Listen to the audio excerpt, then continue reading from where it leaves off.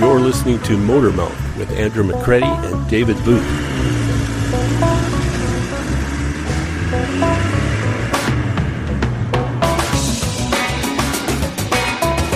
I'm David Booth, and I'm the senior writer for driving.ca. Officially called the proposed light-duty zero-emission vehicle regulations, by any other name, it's a ZEV mandate. Essentially, it will require that by 2035, all light-duty passenger vehicles, that's cars, pickups, and SUVs to you and me, will have to put out no tailpipe emissions. Along the way, there are also targets. 60% of the vehicles sold by any manufacturer in 2030 will have to meet zero-emission vehicle standards, for instance, or they will face stiff penalties. So far, all the effort in this transition has been focused on electric vehicles. But are EVs the only solution to the automotive industry's greenhouse gas problems?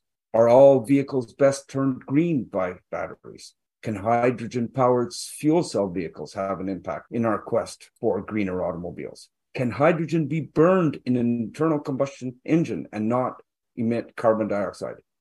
And exactly what are synthetic fuels? The artificial gasoline that the European Union, to everyone's great surprise, recently approved that will allow internal combustion engines to be sold past 2035.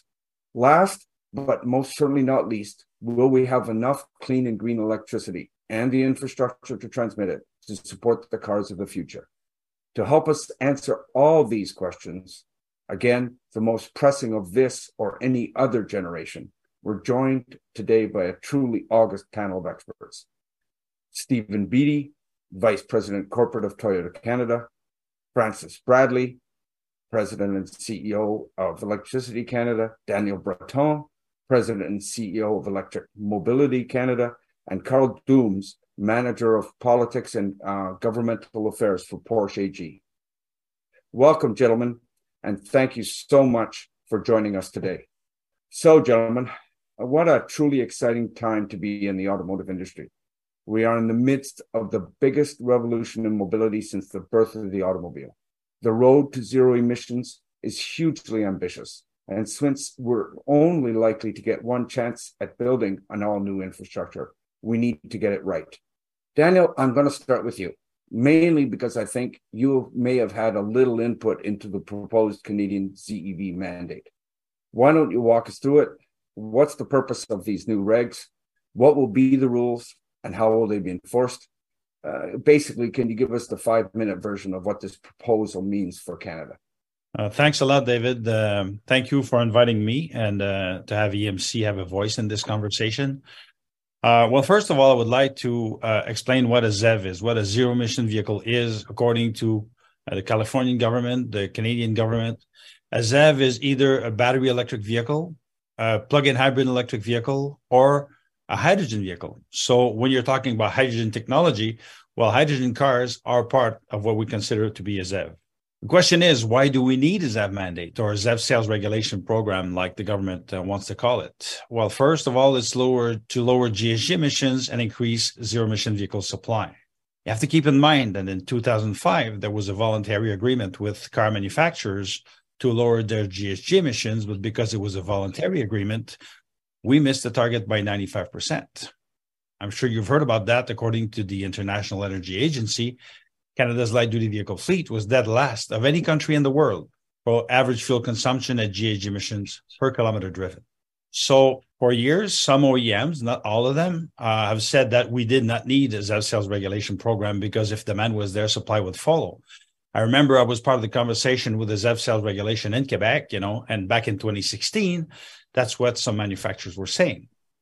Now, some manufacturers are saying, well, we cannot have regulation like that because if the demand is there, the regulation is there, they won't be able to meet demand. While the government is aiming for 40 to 45% GHG emission reduction between 2005 and 2030, actually, the light-duty vehicle fleet GHG emissions have increased by 8%. And when you're talking about light-duty trucks, it has increased by 40% between 2005 and 2019. So if you look at what's being proposed right now by the federal government, according to the proposed regulations, car manufacturers will have to reach 20% ZEV sales by 2026 Just for information, during Q4 2022, we were at 10.2% across Canada. So we need 60%, as you mentioned, by 2030, 100% by 2035. If a company exceeds its ZEV sales targets, it earns compliance units for excess ZEV units offered for sale. If a company misses its ZEV sales target, it incurs a compliance deficit, which must be satisfied by obtaining credit. Compliance credit can be satisfied with bank credits, by purchasing credits from another company, like we are seeing in Quebec or BC, or by creating credits from contributing to designated ZEV activities. A battery electric vehicle or a fuel cell vehicle or a plug-in hybrid vehicle with an all-electric range of more than 80 kilometers, according to what's being proposed by the government right now, would receive one credit, and a PHEV with an all-electric range of less than 80 kilometers would receive a portion of a credit. The regulated companies would earn one compliance credit for each contribution of $20,000 and indexed annually to the consumer price index. We could go, there are a lot of details into this regulation, but fairly simply is if you sell enough cars, you get compliance credits. If you don't sell enough, you either have to buy or exchange credits. So what we at EMC have said, because there are some issues with what's being proposed by the government, is the fact that if you live in BC or Quebec, you could get double crediting, meaning that there are regulations in Quebec and BC. And right now, what we are seeing is that the government wouldn't mind the fact that the manufacturers could basically use the credit both for Quebec and the federal level, meaning that Quebec and BC consumers would have, I would say, a favorable access to electric vehicles in those provinces, which means that other provinces who might have rebates would not be able to get them as quickly because they don't have the same crediting system. So we think that regional distribution should be allocated to make sure that Atlantic Canada, the prairies, would get EVs as well. We think that penalties for non-compliance right now, there are criminal sanctions under SEPA is the legal enforcement, but we think that we need to find a way for companies to have to pay a penalty. So we are proposing that we have a credit clearance mechanism as a last resort to make sure that we have a predictable financial consequence for non-compliance. The credit lifespan, we think that the credit lifespan should be, which can be banked, should be limited to 3 years.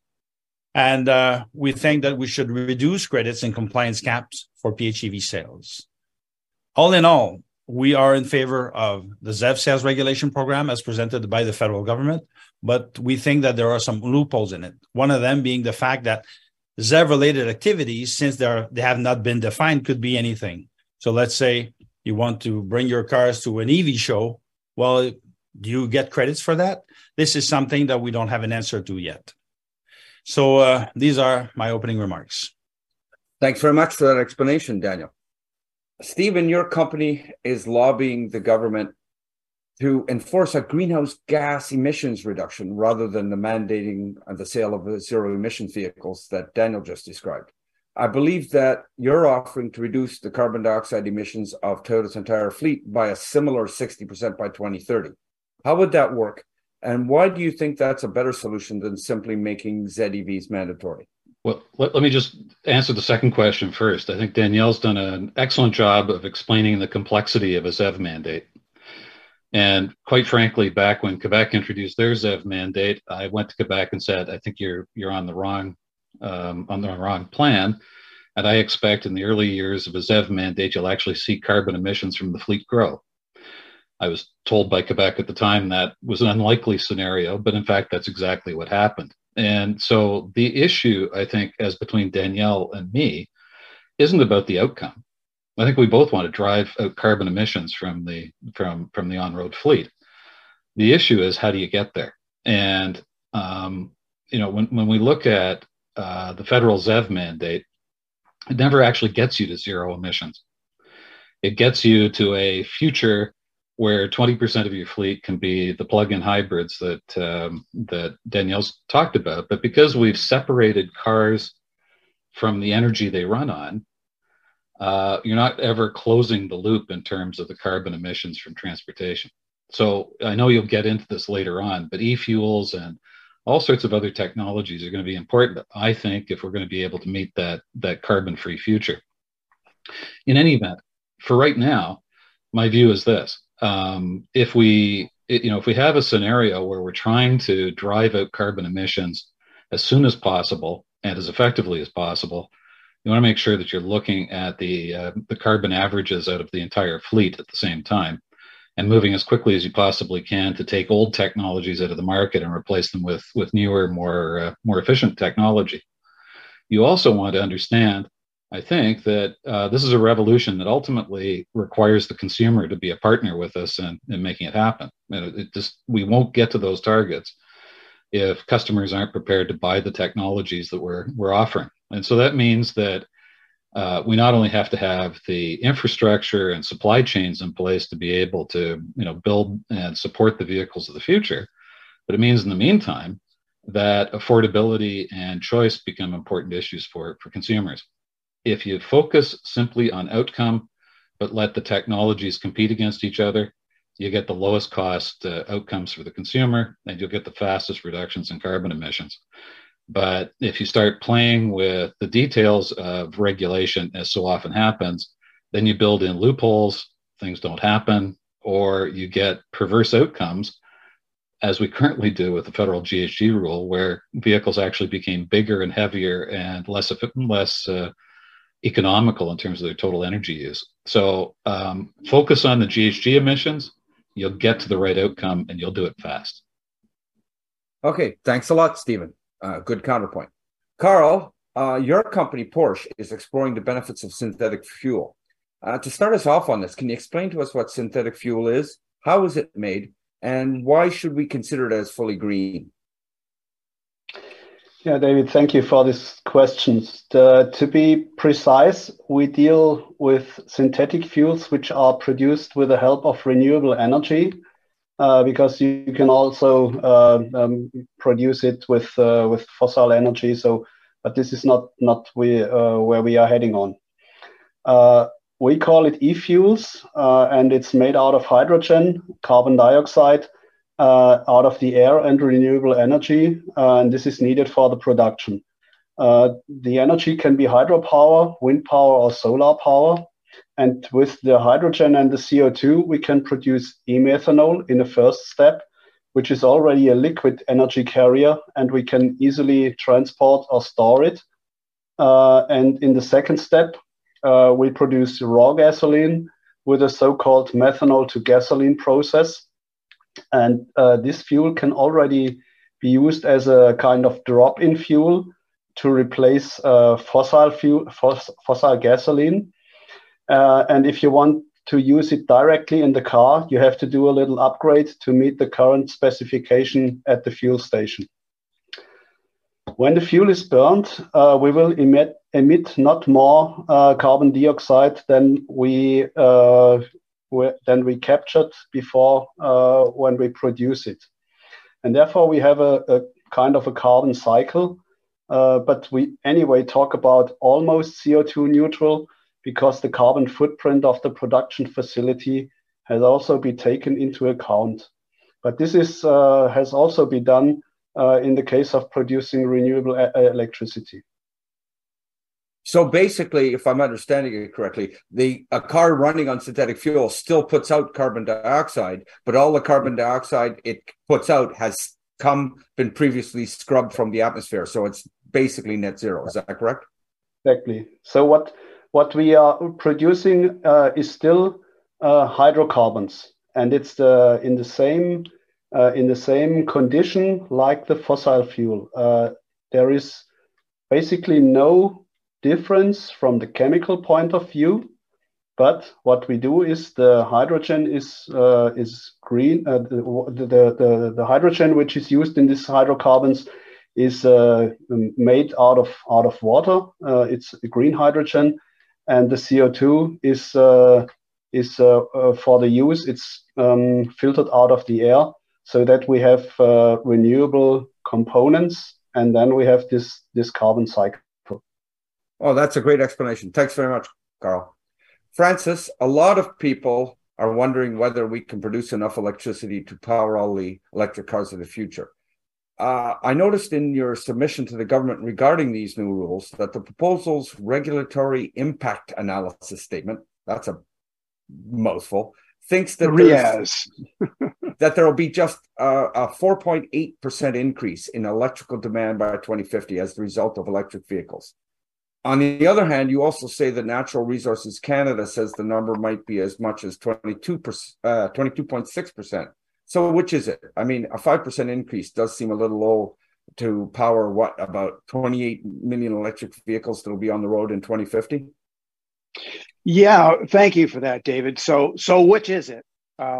Listen, we're in this instance we're projecting out to 2050 here. So I think I can safely assure you that it will be neither of these. It is, let's face it, it's a bit of a mug's game to project the actual change in demand 9,768 days into the future. But questioning the assumptions in models, it's all part of the regulatory consultation process. We also said something else in that submission. We said the federal government must continue to support and fund electricity projects. Now, this is important because 2 weeks after we put in this submission, we had the federal budget that came down, which essentially signals that electricity is a public good, and it's something that the federal government is indeed willing to fund in a big way. So, make no mistake, this is a game changer.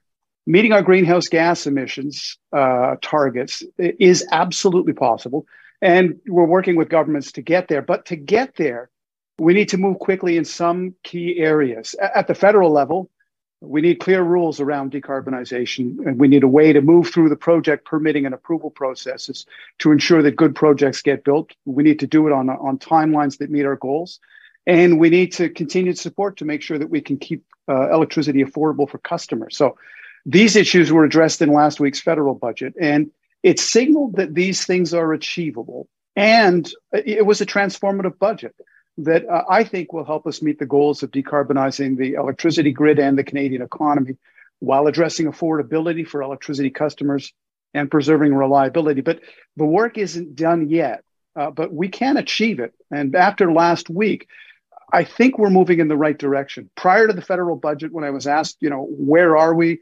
on the path to the energy transition, to use a car analogy, as somebody who drives with a stick, I would say we were in standard, we were in neutral. I think we've moved into second gear, but we still have a long way to go. Okay, thanks. A quick follow-up, Francis. I don't know much about electric grids at all, but what I do know is that you don't build for average loads. To prevent the brownouts, you need to plan for peak usage. For car drivers in Canada, that's Labor Day, when everyone is filling up basically at the same time. Heck, service stations on Ontario's 401 have lineups for hours, and they have 16 pumps. What will those peak rush hours do to our grid, and how do we prepare that infrastructure for the peak, not the average loads?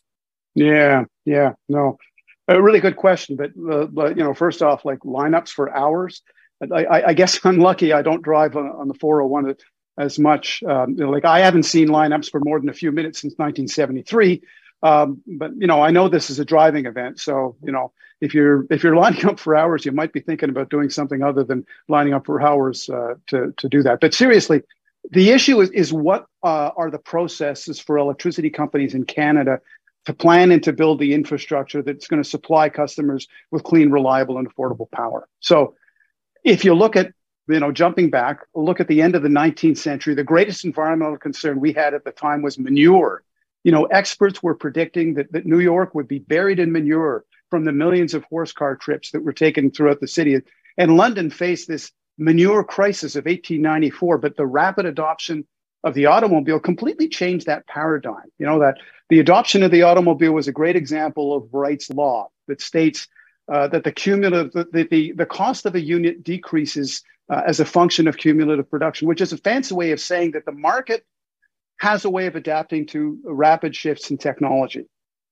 And the cars, they're not all coming all at once. We're not going to wake up one day next week and everybody has an EV in their driveway and every single car is going to have to charge up. There was a time when it was a lot easier, for example, to find a place to get a horseshoe than it was to buy gas. And when more cars replaced horses, we adapted.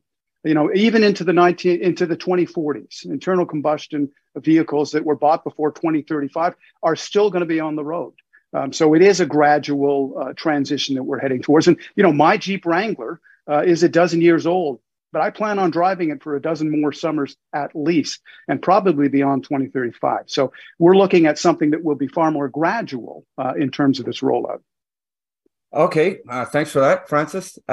Daniel, the major criticism of a ZEV mandate is that it gives some automakers an advantage.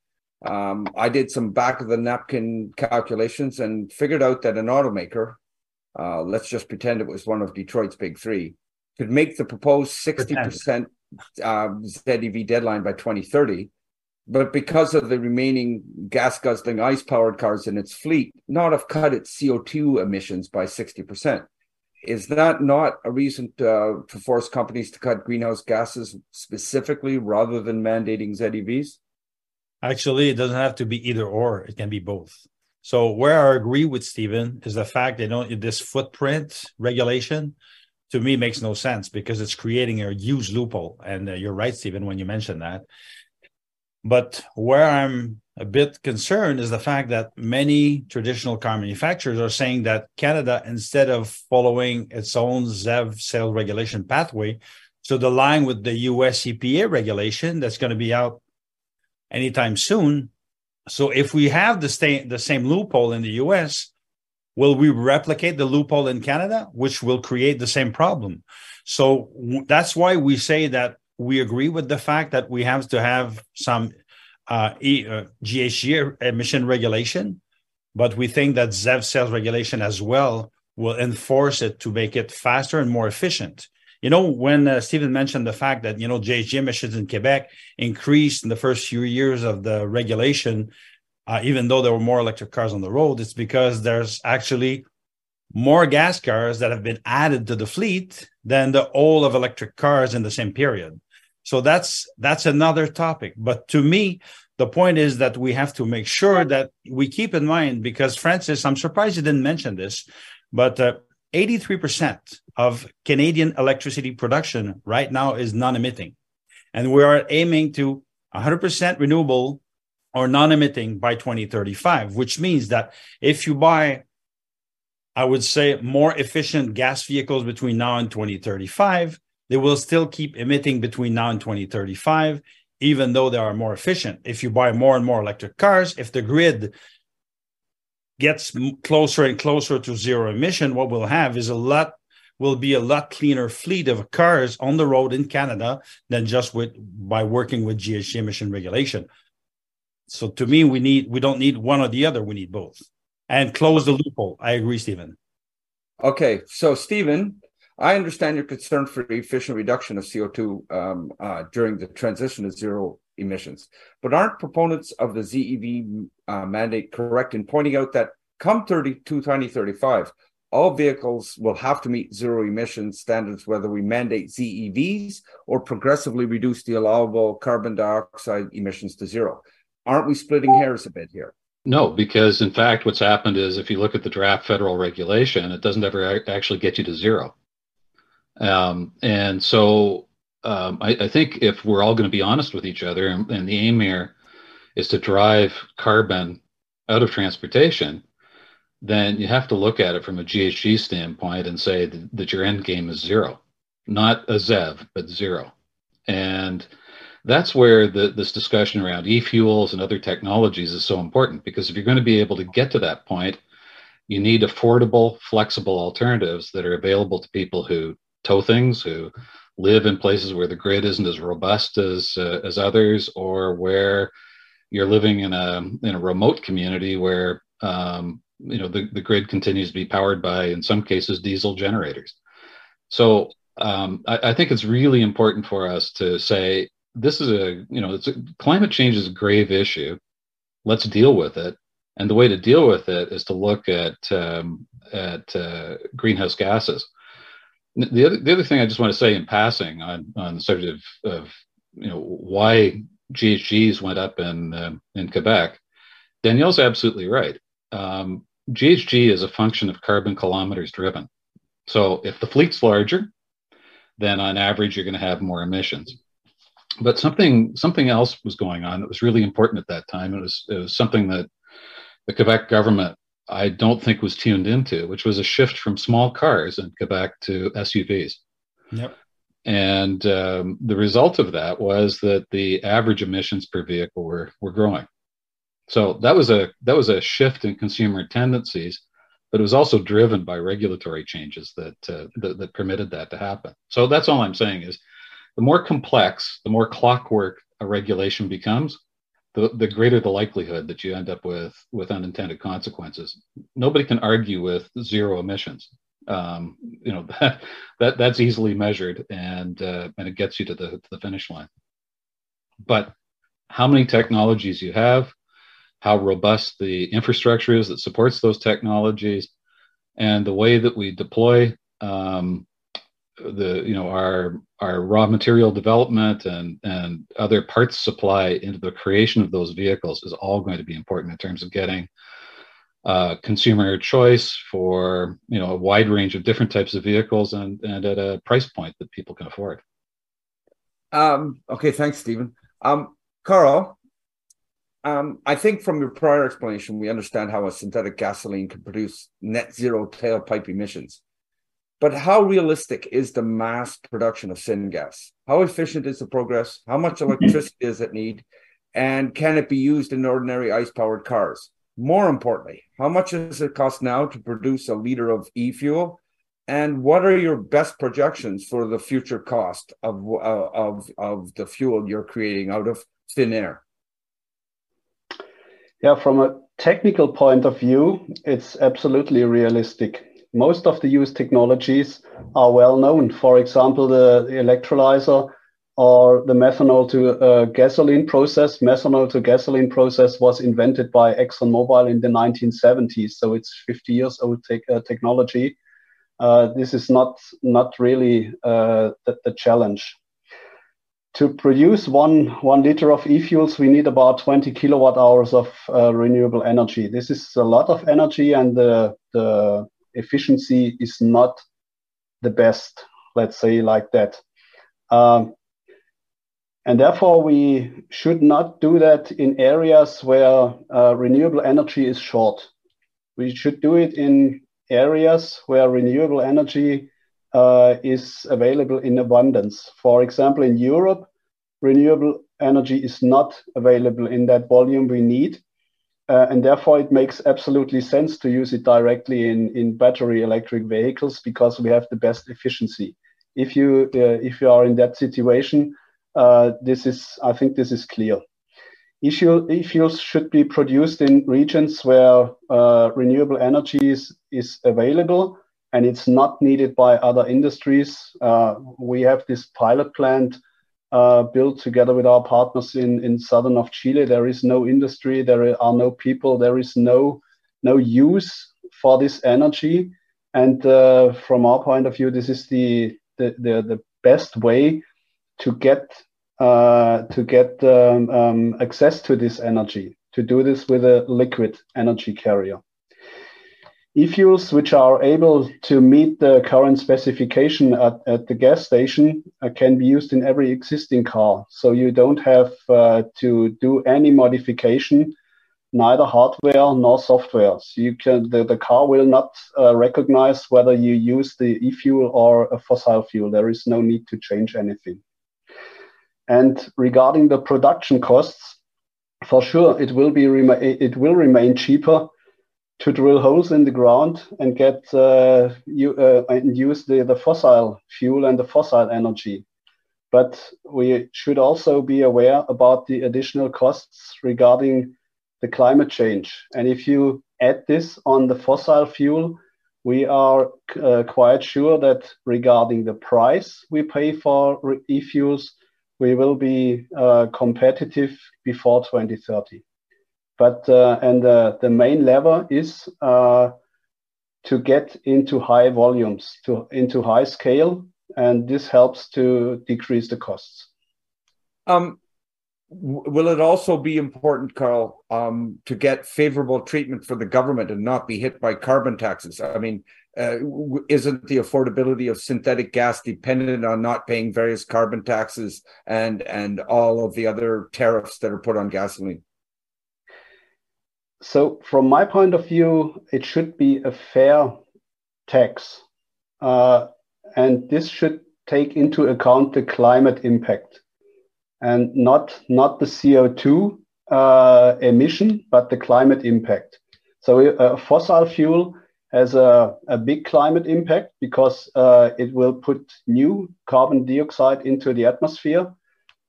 E-fuels will, if we have this carbon cycle, it will not put new CO2 into the atmosphere. And this should be taken into account regarding the taxation for fuel. Francis, whatever the increase in electricity demand that EVs will create, how will we produce all that new energy? How much increase will we need every year? After all, to make this work, any new electrical generation will have to be zero emissions. So how much electricity will we have to produce to fill all our green promises, and how are we equipped to make that necessary upgrade? Yeah, the projections that we've seen, and there's a number of folks that have put together these predictions. But for example, the Canadian Climate Institute is talking about a doubling or tripling of the electricity system. But certainly a doubling of our clean electricity generation by 2050, and we have those two targets, right? The first target is a net zero electricity system by 2035, and then essentially using electricity to decarbonize the rest of the economy by 2050, which brings us to that doubling of our clean electricity generation. Now, doubling the electricity generation by 2050. It sounds like a daunting task, right? Double what we have by 2050. But, as I said earlier, like that, the demand increases that we will see from now out to 2050 are going to be gradual. They will be coming online gradually. And also, when you simply do the math, what does doubling mean between now and 2050 in that time frame? Well, it's 3% a year. So like 3% a year isn't daunting, but the trick is we actually have to do it, and we have to do it every single year, and we have to continue to build the system out at that rate and continue with that accelerated rate of roughly 3% a year as the demand increases as we head out. And in terms of David, in terms of what that future electricity system is going to look like. Where are we going to get those kilowatts? It's going to be an all of the above future, right? The only way that we're actually going to be able to produce that much non-emitting electricity is if we kind of go all in on wind and solar and nuclear and hydro and tidal and probably hydrogen and climate and carbon capture and utilization and more transmission to be able to connect all of this stuff, and customer solutions, including rooftop solar and probably some technologies that we haven't even thought of yet. But it will be an all of the above future to be able to get there. But again, this is not a rheostat. We're not going to switch from today to tomorrow, where the entire economy turns on its heels. This is going to be a gradual evolution between now and 2050. I suspect you'd have to be pretty optimistic to think any of our governments will stick at increasing anything 3% per year for the next 20 or so years. But the good news is the governments aren't building the system. It is the electricity sector, and this is an electricity sector that has for more than 100 years supplied reliable electricity that has been the backbone of our economy. We're $30 billion of Canadian GDP, but we're the first $30 billion because every other sector relies on electricity, and it has been done reliably up until now. But yeah, we're not talking about the government building the system. We're talking about the people that have been doing this for a century, continuing to do what they do and continuing to build it out. Okay, thank you very much. Daniel, lots of cars have been successfully electrified in the last few years. Range has increased, so have charging speeds. However, challenges still remain. And I'm going to use electric pickups as a metaphor right now. Numerous evaluations have recently posted articles about full-sized electric vehicles not being able to tow trailers much more than 150 kilometers. That's despite them already having the largest, by far, batteries in the business. Even a doubling of batteries wouldn't get us to much more than 300 kilometers. And as just an example of the challenges ahead for a ZEV future, how do we give those specific consumers the towing ability they now take for granted from gas cars? Well, first, I would like to add something to what Francis just said, because when we're talking about 2050, we're not just talking about the increase in electric cars that will need more electricity. Actually, according to Transport Canada, there'll be 40% more light-duty cars between now and 2050, and the population of Canada most probably will increase between 35 and 45%. So most of the electricity won't go to cars or trucks. It will go to buildings and industry and commercial sites. So that's one thing to keep in mind. Most of the electricity won't go to transportation. Regarding pickup trucks, I think that's a very important question. You have to keep in mind that if we go back 12 years, between 2008 and 2020, the volumetric density for energy for battery electric vehicles increased eightfold.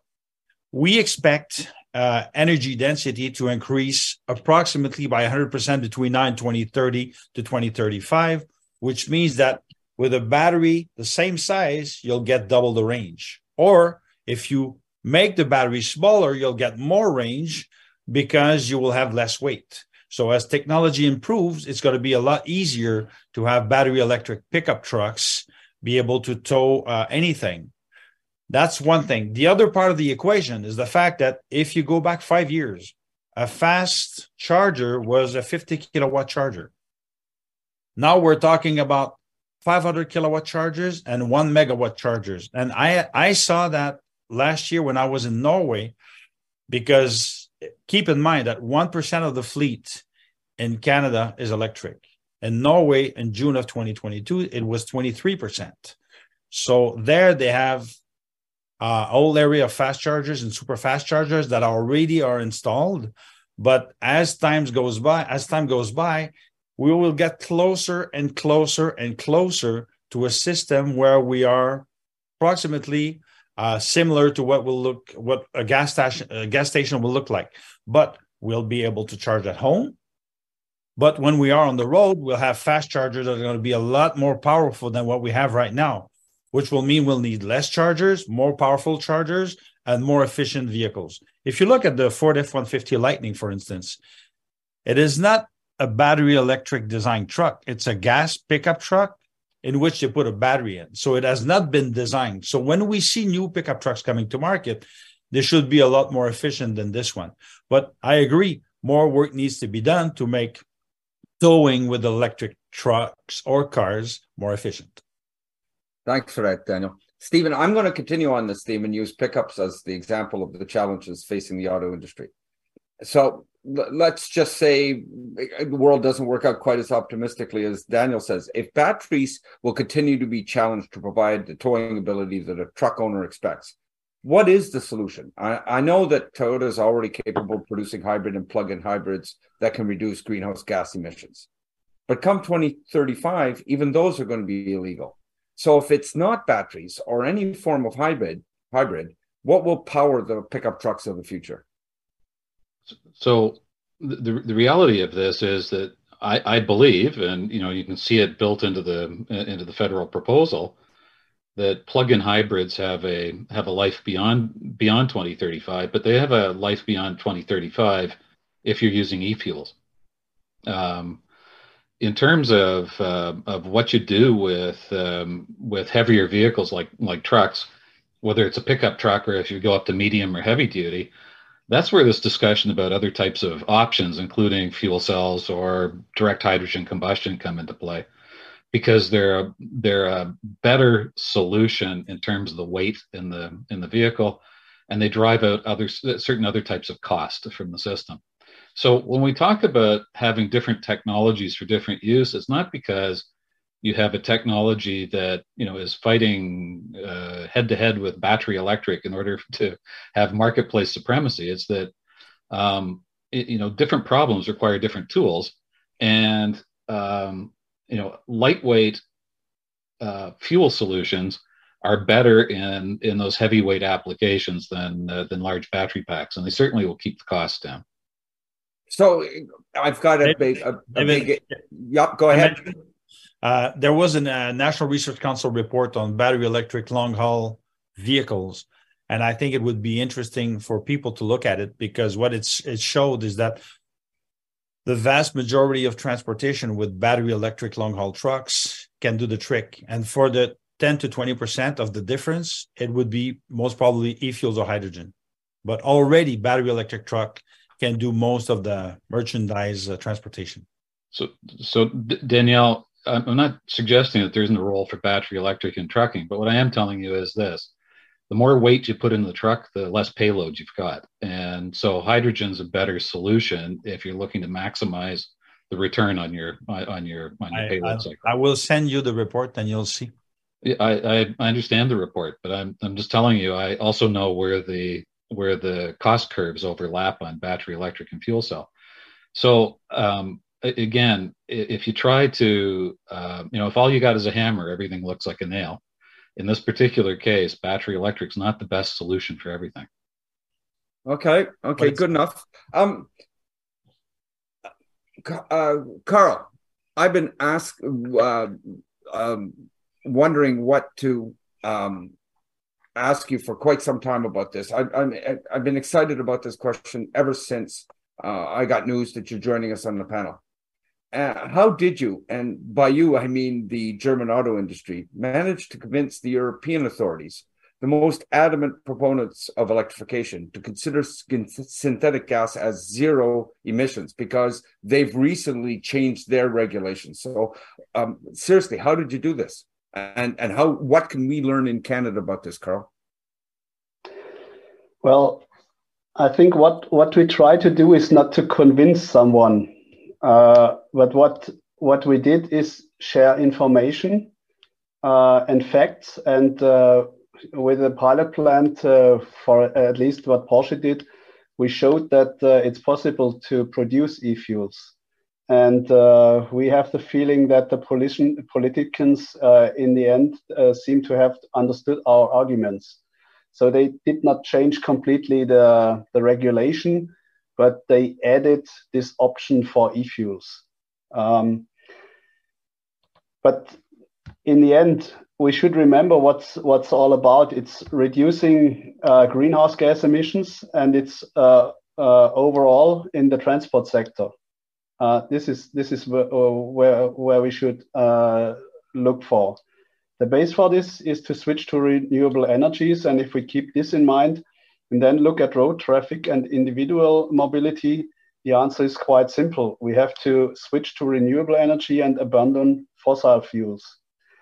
And in the case of new cars, the focus is still on battery-powered vehicles, also at Porsche. We did not change our mind right now.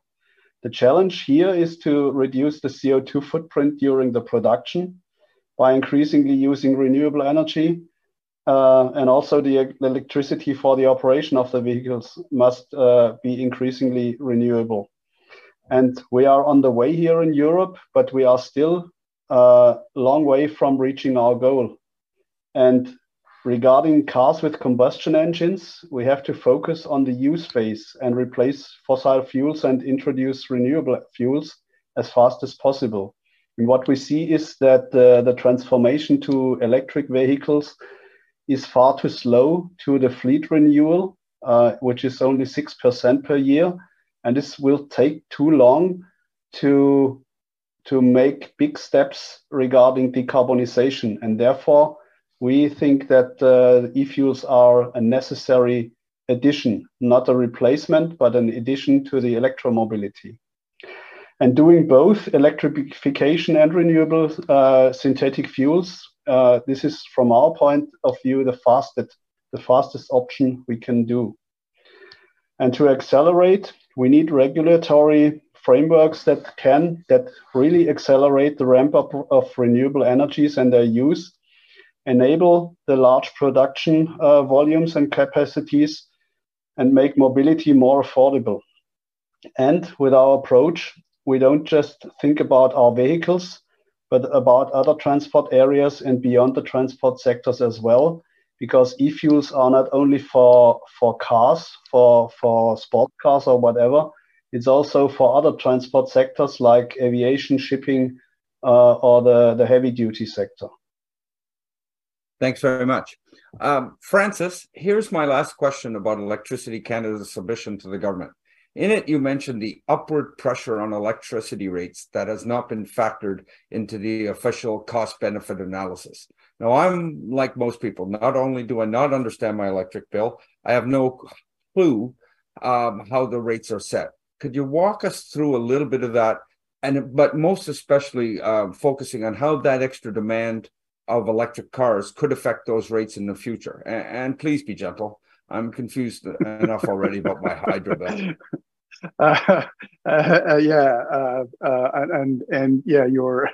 Your concern about the complexity of setting rates is shared by many people. But listen, as I said earlier, 2 weeks ago, 2 weeks after our submission on the ZEVs, we had that federal budget that committed $1 out of every 8 in anticipated new spending, specifically to clean electricity and clean electricity projects. And that really does shift the framework considerably when it comes to upward pressure on electricity rates. So, what we'd said 2 weeks prior to the budget doesn't necessarily apply. But, since you asked about how rates are set, so electricity bills, and in a lot of places in the country, they're not called hydro bills.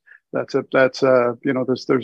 many spots in the country where hydro isn't the main source. So electricity bills, they reflect the cost of building and maintaining the system in your area.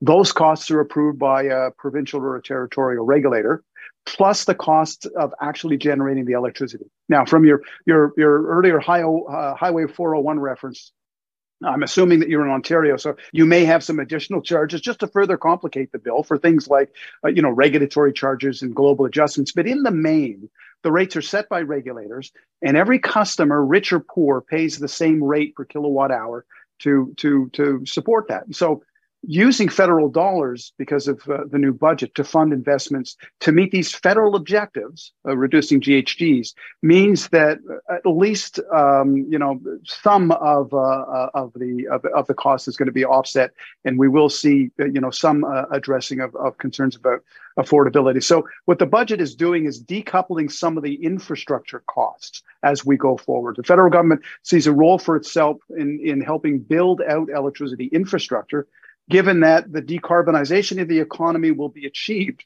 through electrification. And this is, kind of similar to what the government has been doing now for a couple of decades with respect to public transit infrastructure. So the same kind of dynamic is at play. So the intention here, but in the end, the intention here is really to address affordability for end customers. So, for example, we've got this new electricity investment tax credit. The government actually ties that to the reduction in price for consumers so that the dollars that are put in by the federal government are passed on to the consumer. So what that means is that we double or triple the amount of electricity we need. The federal government will be putting dollars into the mix so that, all of those costs don't all end up on the bills that customers get each month. Okay, thanks very much, Francis. I'm going to try a few viewer questions now. Terry, an automotive facility owner, asks, do you feel that the government will change the 2035 date when they realize it's not realistic? I'm going to give this one to you, Daniel, with a bit of nuance and my own question on this. What happens if in 2035, if some provinces, and I'm thinking Ontario, BC, and Quebec here, hit the 100% target, but other provinces like the Prairies, Alberta, Saskatchewan, and Manitoba, stay stuck at some low number, say 25 or 30%. What are we going to do at that point in time? Honestly, I don't know. I'm not in politics anymore. But I think that the fact that we will get more EVs on the market will make the technology a lot more efficient as time goes by. And I mean, from your purely economical point of view, it's going to make a lot more sense. It won't make much sense for most people to buy a gas car because it's going to be too expensive. So to me, the issue is about making sure that we have more cars. If you look at what happened in the UK and Germany, if you go back 3.5 years ago, they were below 5% ZEV sales. Now, UK is at 40%, Germany is at 55%. And where we have regulated markets in Canada, Quebec is at 14.6. BC is already at 20%. So I think that obviously some markets will go faster than others, but I think that the technology will make sure that we get to that point. I'm very confident about that. Okay. I've met some Albertans. They're a lot less confident that the province will go electric, but we'll move on. Steve is curious about hydrogen-fueled ICEs, fuel cell synthetic gas. I'm curious as well.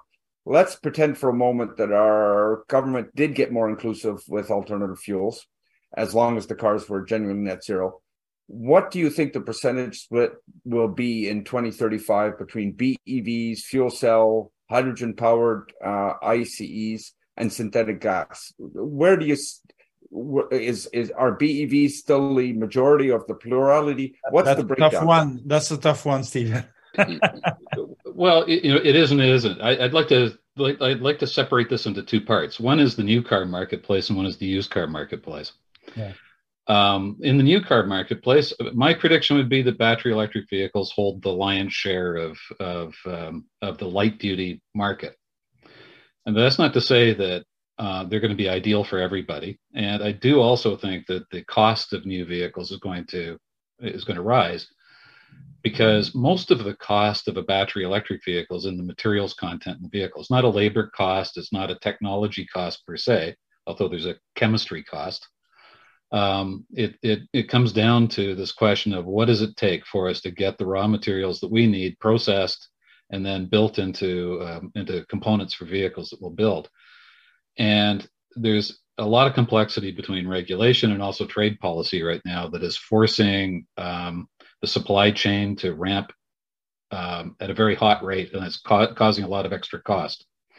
So I think that as we move forward, nonetheless, it's going to be easier for a lot of people to adopt battery electric vehicles into their lives. But that really comes down to how quickly, not only does the energy, so the electricity supply itself increase, but how quickly the infrastructure, particularly at the local level in towns and cities, improves. People are only going to adopt the technology as it becomes convenient for them to use it. Now, beyond that, I would say there's a very real use case for hydrogen fuel cells and light duty in the fleet space. So, we talk about light duty vehicles in terms of ownership or usership. The ownership model, I think, is going to be dominated by battery electric vehicles. The usership model, there's a lot more space for hydrogen to come into play, because those hydrogen fuel cell vehicles have a much higher uptime cycle. And so in heavy use environments, they work well. And that's why we're doing things like our Kinto lift experiment out in BC. So whether it's that type of ride hailing approach, whether it's courier systems, whether there's any number of other ones where you have to run vehicles 24 hours a day and they come back and are centrally fueled, that's a use case for hydrogen. Beyond that, I think you're going to see increased applications for e-fuels or for direct hydrogen combustion, but again, small percentages in the early stages of this. And that's not a problem. The problem is if you don't allow for that diversity of technologies, because then you're putting all of your eggs in one basket and everything has to work perfectly in order to achieve your outcome. And that's where I think you run the risk of missing your targets in 2035 if we don't have that redundancy built into the system. But if I were betting, my bet would be on battery electric in the new car space. Here's the other problem. Just because we require certain types of new vehicles to be sold doesn't mean that consumers are going to walk away from the used car marketplace. I think the used car marketplace may continue to be dominated by internal combustion vehicles, which is the other reason why it's important for us to have e-fuels in the market, because it's only the e-fuels that will clean up that existing fleet. And none of the jurisdictions in Canada, whether we're talking about the feds, whether we're talking about Quebec or BC, have closed the door to imports of used vehicles. And we're sitting next to a market that's 10 times our size. I think it's a pressure release valve that will be influencing a lot of the years between now and 2035. Okay, yeah. If they can't get electric vehicles from or gas vehicles from Canada, they can buy them from across the border. And it doesn't take much to for a vehicle to go from being new to used. Is I guess what I would say about that. Okay, Karl, I got time for one last question very quickly. The EU has accepted synthetic fuels, and I should mention here, in case everybody doesn't know, but yesterday there was an International Automobile Manufacturers Association released a statement that more or less asked that all ZEV mandates around the world allow for synthetic fuel. So, based on the growing acceptance of synthetic fuel. Sort of the same question for you. What percentages of Porsches that will be sold in 2035 do you think will run on synthetic fuel? Well, I don't know exactly how the percentage will be in 2035, because our strategy is kind of 10 years, not more.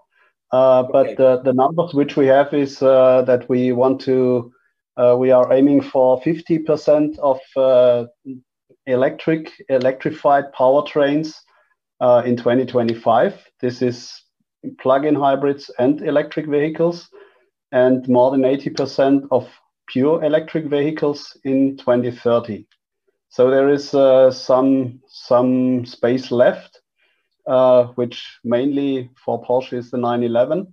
Mm-hmm. And if regulation allows, and the customer, which is the customers are very important with their demand. If they also like to have combustion engines, we will sell the 911 as well after 2035. Okay, and perfect. Just one comment regarding the 55% electric vehicles in Germany. This is the whole amount. It's plug-in hybrids, and battery electrics as well.